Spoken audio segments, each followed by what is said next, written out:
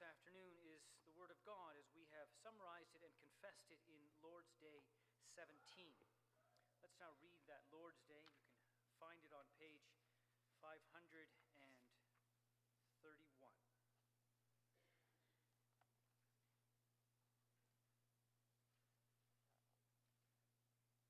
So this is our confession, Lord's Day 17, question and answer 45.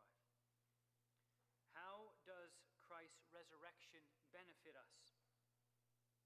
First, by his resurrection, he has overcome death, so that he could make us share in the righteousness which he had obtained for us by his death. Second, by his power, we too are raised up to a new life. And third, Christ's resurrection is to us a sure pledge of our glorious resurrection. Thus far, our confession.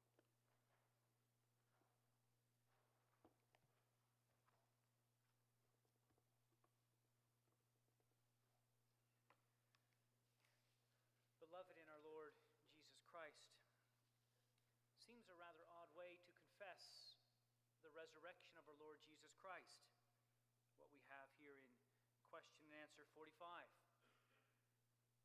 Our Heidelberg Catechism doesn't discuss what the resurrection was, doesn't defend it, doesn't defend it as a historical fact,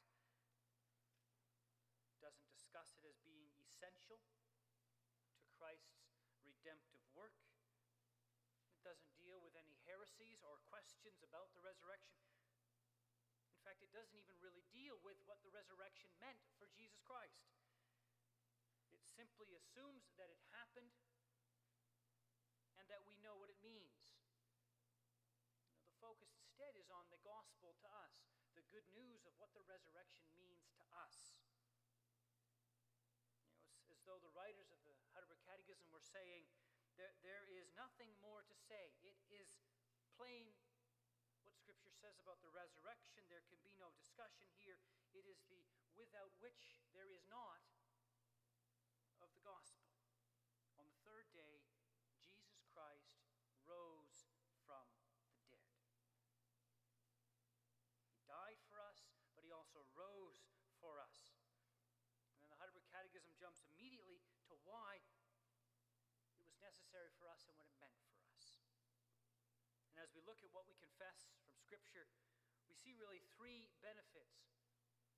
And our Catechism speaks about the first benefit being in the past, so to speak, a perfect resurrection benefit. It speaks of a present resurrection benefit. And it speaks of a future resurrection benefit. Or you could put it using more theological terms. It speaks of our justification, it speaks of our sanctification, and it speaks of our exaltation. So in the first place, our confession speaks from the Scriptures about the perfect resurrection benefit that comes to us. Now, we preach the cross of Christ. We preach Christ crucified. But without the resurrection, we are, to use the words of Paul, still dead in our sins. The cross and the resurrection are two events that are bound together. We have to see them together. Our sins put Christ on the cross, and our justification is shown in his resurrection. That's what Paul says, Romans 4, verse 25.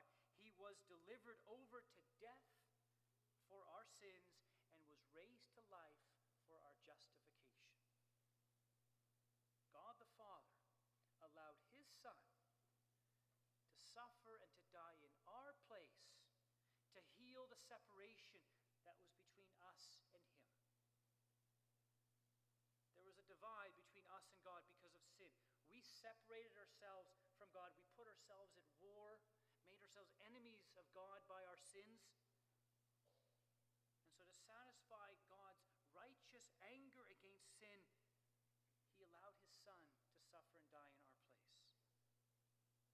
That's what Christ did. He came here and he healed that rift. He healed that divide. It's something that is real. He had to do that for us to be loved by God. children of God. Without that actual historical event, we are on our own, separated from God. And as Jesus hung on that cross, as he hung there for our sins, at the end he said, "It is finished." He cried that out. It is finished. The price was paid for our sins. And he died. At Christ's resurrection, God the Father said, "Amen." To Christ, "It is finished." The price was paid, payment was accepted. God raised him from the dead. What the resurrection does is it guarantees what Christ accomplished on the cross. It gloriously and perfectly confirms that we have been made perfect before God. We can stand before God in confidence, not before an angry God, not before a God who hates us, not before a God who is disgusted by us. No, by a God who loves us because of what his Son has done for us, what his Son has made us. No, there's nothing between us and God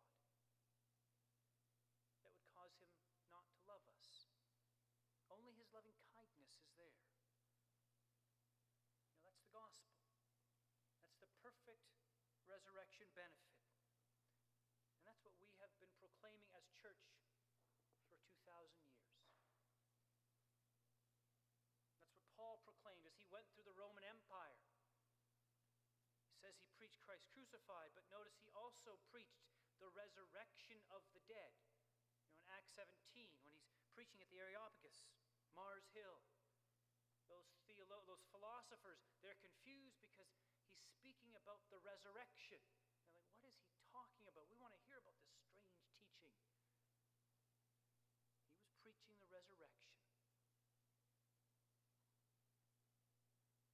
And when he talks about the gospel, when he summarizes it, 1 Corinthians 15, which we read earlier, he spends so much time talking about the gospel he received and which he passed on. That Christ suffered, that he died, but then he rose from the dead. That is the gospel. That thundering amen of the Father is what preachers have been proclaiming ever since. Our redemption is based on a historical fact. It's not some contrived redemptive jargon that we learn, something that we need to be able to say properly to be part of the club. It's not like learning the rules of some new and complex board game where you need to learn the rules if you want to play the game, if the game's important to you.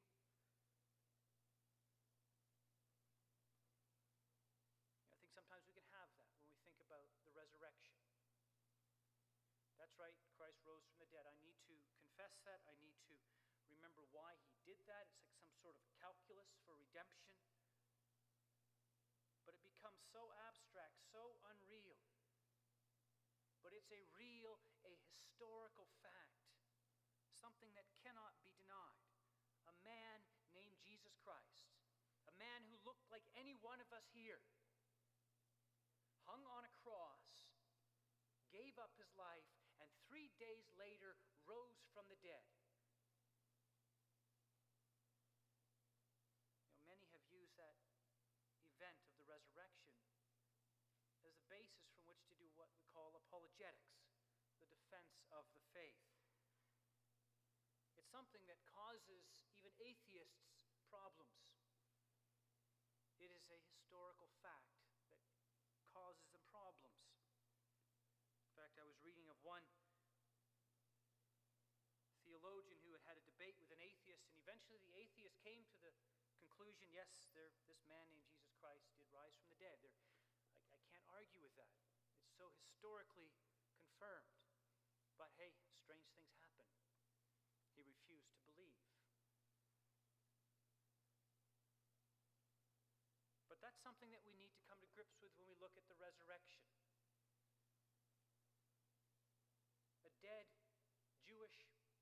called peasant, laborer, traveling speaker.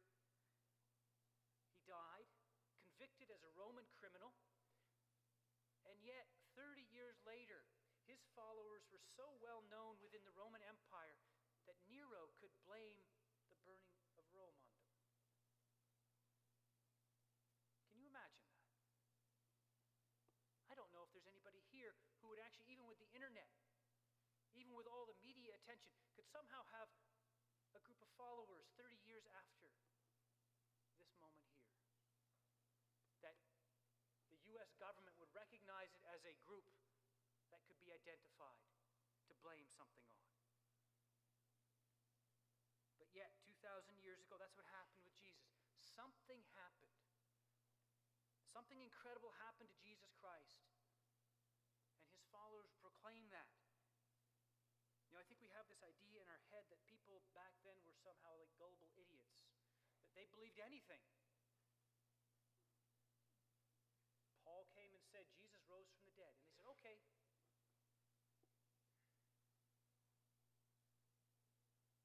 No, look at what Paul says, 1 Corinthians 15. He's talking about what he received and passed on as of first importance. He talks about who Christ appeared to. He lists all those names. He says, first he appeared to Peter, then to the 12. And then look at what he says in verse 6. And then he appeared to more than 500 of the brothers at the same time, most of whom are still living, though some have fallen asleep. What he's saying is, Christ rose from the dead. He appeared to 500 people. Most of them are still alive. You can go talk to them.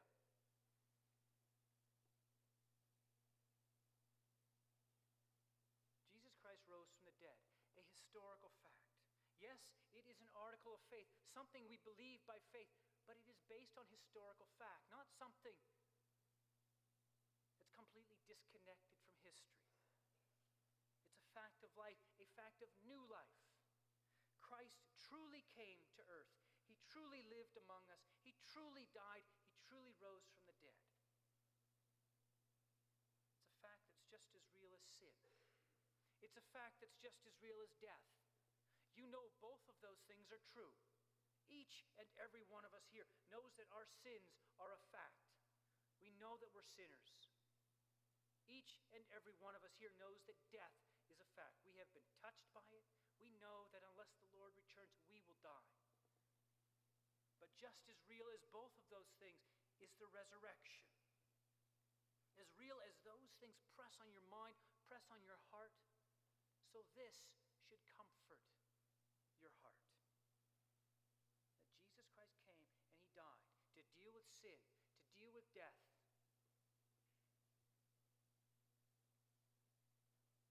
So take your sins, your very real sins. Take your very real fear of death and the grave. Take them to the cross. Take them to Christ. Take them to the empty tomb and leave them there. That's real. You can do that. I think sometimes we are unaware that we can do that. We have sins that burned us down. We remember them. We worry about people remembering them. We worry about God remembering them. But the gospel is that you can take all of those sins, all of those fears, and bring them to the cross and leave them there. They are paid for. It is finished. Jesus said it, and God said his amen by raising him. That is the resurrection benefit that we receive.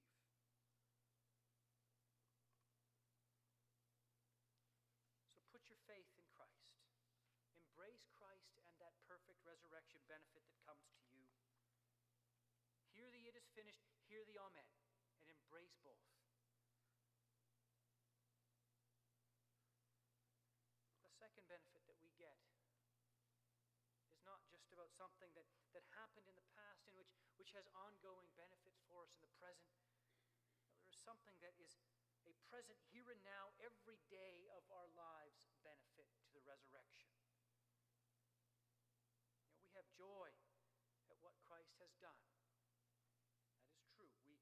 We have joy about knowing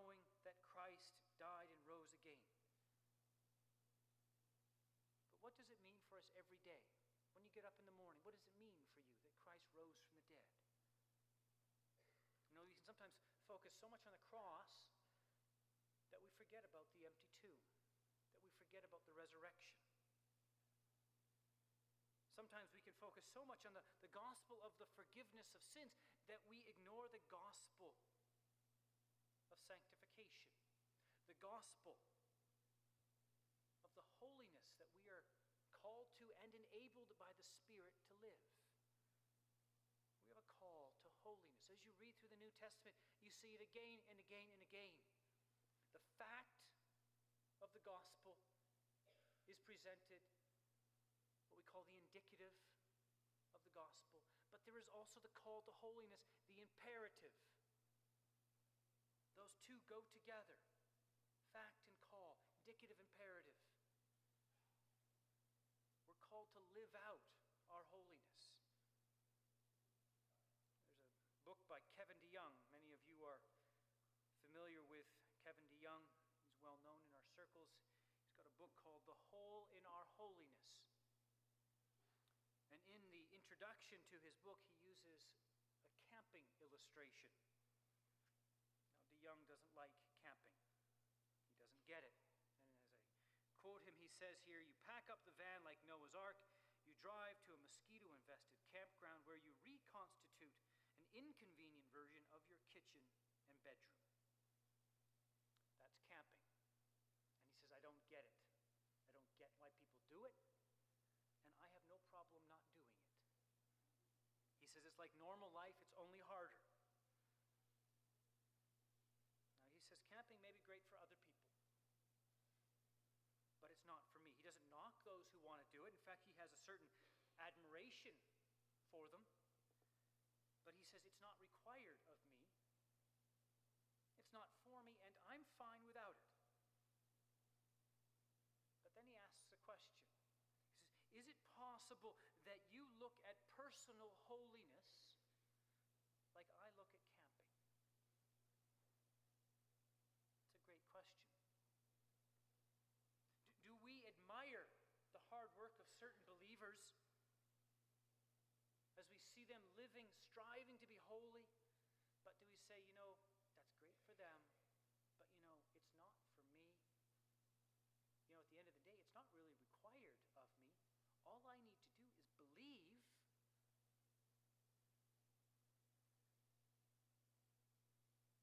Perhaps we even get theological about it when we say, all this talk about being holy, you know, I think you might be an Armenian. You think you need to earn your salvation. All this talk about being holy, working, doing good works. You're a legalist.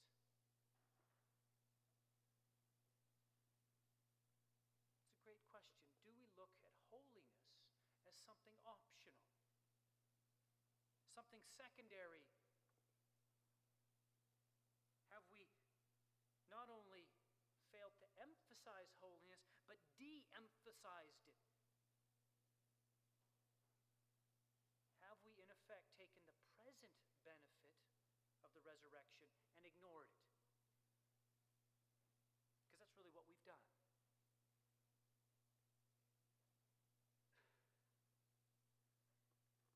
We may even mock those who pursue righteousness and holiness. Think about high school. I remember when I was in high school, there were kids I knew who took seriously what God said in His Word, who pursued holiness. They were mocked. I don't know if that happens here. High school, junior high students, that's something to think about. Parents, perhaps you can think about when you were a student. How did you respond to those who said, we shouldn't do that, that's not right? I don't think that's God-pleasing if we speak that way, or if we watch that movie or listen to that music. A comment that I heard when I was younger, when I was out of high school, as people looking back, they said, you know, it was the hardest place to live out my faith. In my own high school, my own Christian high school. Is that true here? Is that true now? Is that true even for adults? Do we look around us and do we say, well, that person's a real stick in the mud. That person's a real drag on the fun. Always on about what God wants. Takes things a little too seriously. They're somewhat odd.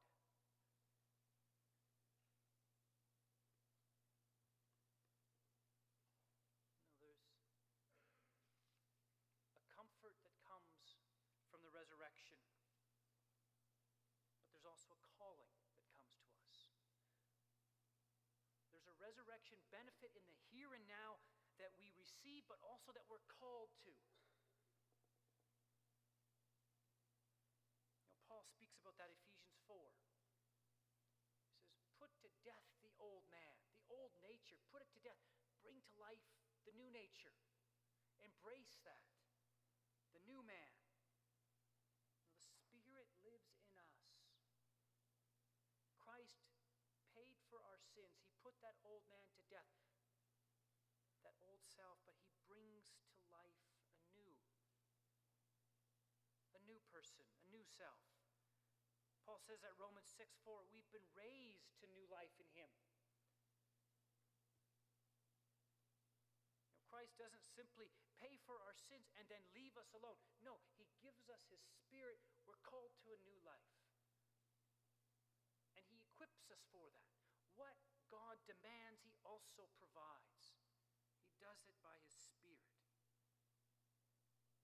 You can follow the law.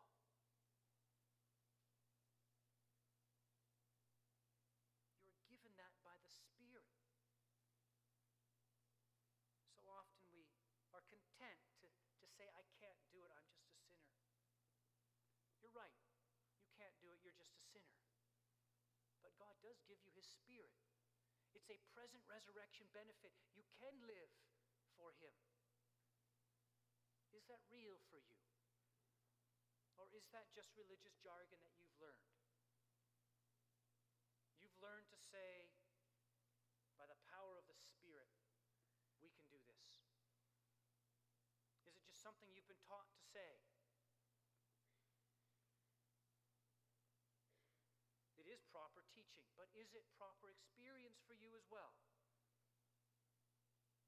Is it something that really is there for you? Is it something that you embrace? Is it something you long for? Because it is real. It is something we hear again and again. We see it in our own lives. Maybe we long to see it more than we do, but it's something that happens and it's there.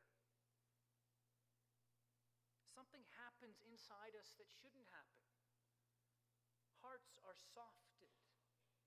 People are changed, broken down, reformed.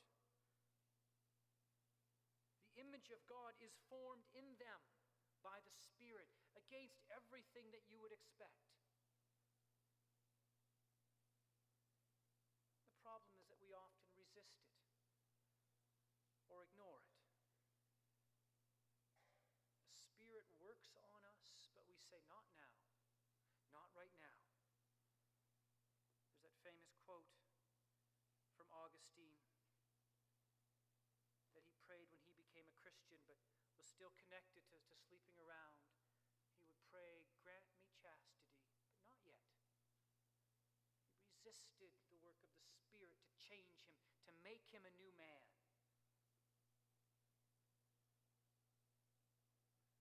So look at your own lives and see, now where is God working on me? Am I resisting the work of the Spirit? Don't ignore or resist that work. Don't think it's uncool. Don't be embarrassed by what it might lead you to do or become. See God at work in you and long for it more and more. See that present resurrection benefit. Be formed. Have Christ formed in you, as Paul says in Galatians. Rejoice when you see it in yourself. Rejoice when you see it in others. Long for that present resurrection benefit to be felt and experienced by all. Caught up in Christ. Be caught up in looking like Christ as you live.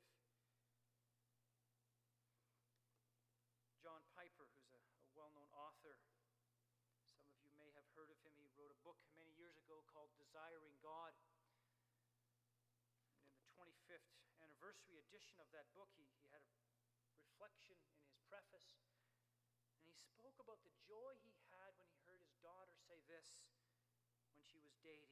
She said, "A girl's got to be so into Jesus that in order for a guy to get to know her, he needs to know him." It's a beautiful thing for a young person to confess. Young men can confess it too by saying a guy's got to be so into Jesus that in order for a girl to get to know him, she's got to get to know him, know Christ.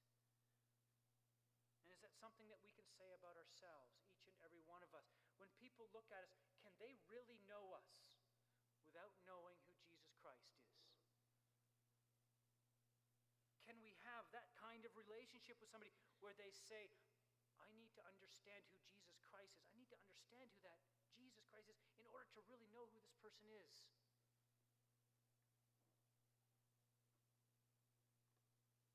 We are justified. That is the glorious gospel of what Christ has done for us. But we don't stay at the cross. We go forth from the foot of the cross by the power of the Spirit, and we live for Christ. That's a present resurrection benefit. We're raised already in this life.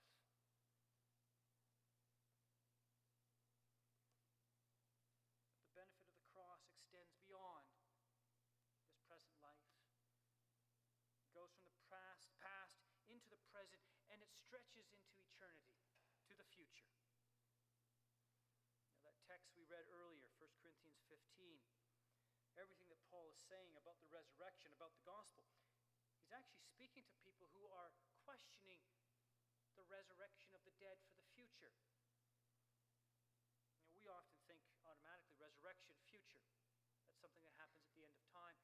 That's something that happens when Christ returns. We look forward to it. We read 1 Corinthians 15 often at the graveside. But what's interesting is that 1 Corinthians 15 was written to people who did not believe that, or who were challenged in believing that. What had happened is that they seemed to think, along the lines of Greek philosophy, that the body wasn't a big deal. You know, that's what confused those people, Acts 17, the Greeks that Paul was speaking to.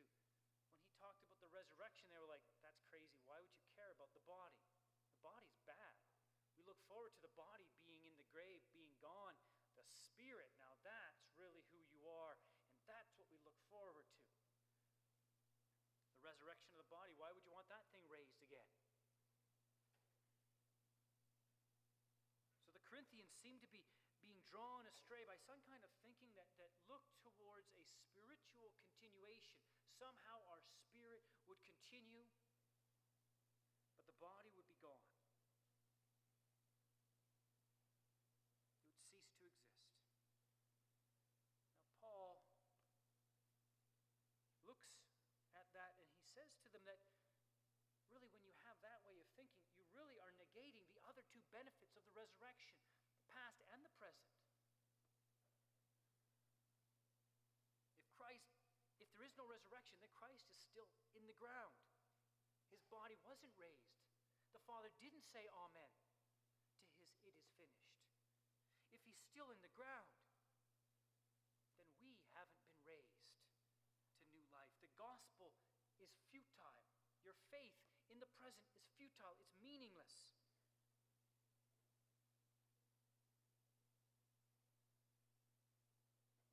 Really, what happens when you take away the resurrection is you make the gospel vapor. It's like the teacher in Ecclesiastes talks about meaninglessness. That same word is used here, the Greek word for vapor. Futility, meaninglessness. Christ's gospel. The gospel is reduced to something that will simply drift away at the end of life. Our faith is a vapor, if that's what's happening. But no, Paul says, it is not a vapor. Our hope is eternal. With the Apostle Peter, 1 Peter 1, he says our hope is eternal. It's a living hope, a flesh and blood hope that's kept in heaven for us. That living hope is Jesus Christ. Our future, our hope for the future is caught up in our bodies. These bodies, flesh and blood, fingernails, a pumping heart and lungs. We will have those in the resurrection. We will live in bodies on a restored and renewed earth. We will receive a glorious resurrection. Our bodies will be fitted for eternity. Is that real for you? Now, I'm not talking here so much about doubt as to whether or not you've really said, I don't know if we're actually going to be raised from the dead. But I'm thinking here more of just keeping it out of our minds. It becomes unreal because we don't think about it. It's something that's hard for us to wrap our minds around. It sort of drifts into the realm of almost science fiction or fantasy. It's something we kind of have an awareness of, that's part of the gospel, but it's not something that we embrace and which we look forward to as part and parcel of the gospel. It's like an added thing.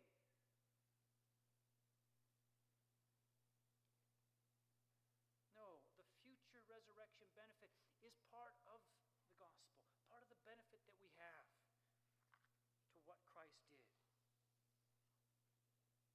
In fact, it's the part that we look forward to. Our lives here are only the beginning of our eternal lives, lives that will be lived in a world cleansed from sin, a world made the way it's supposed to be.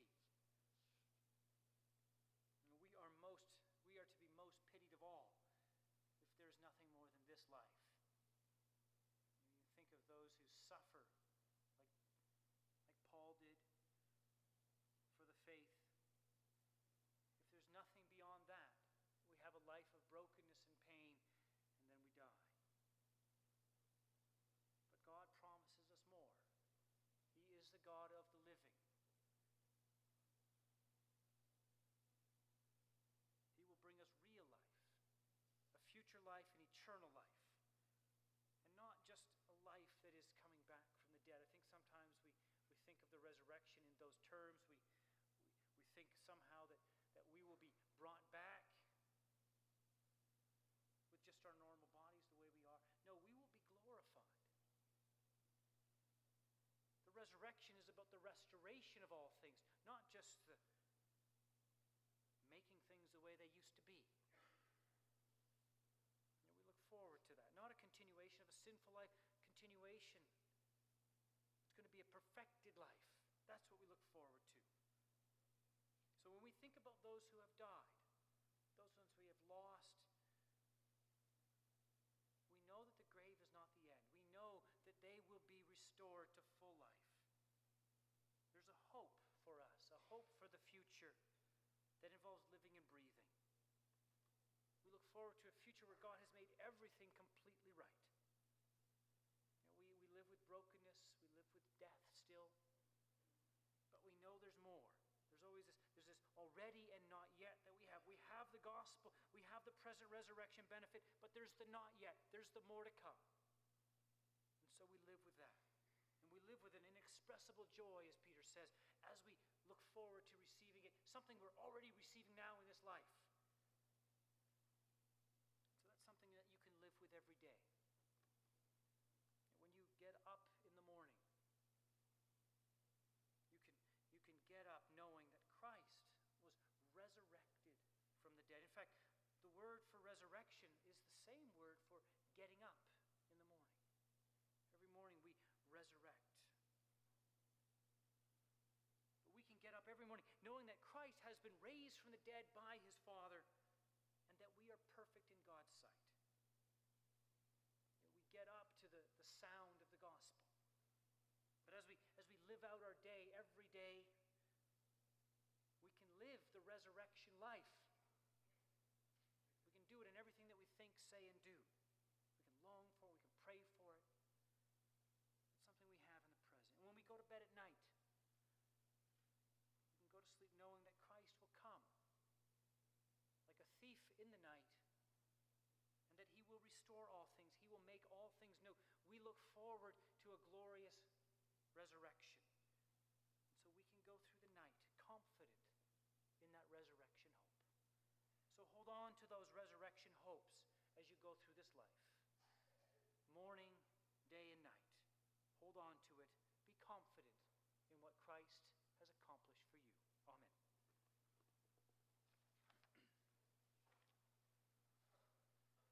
Let us now respond to the proclamation of the gospel by singing together hymn 68. We'll sing the stanzas 1, 2, 7,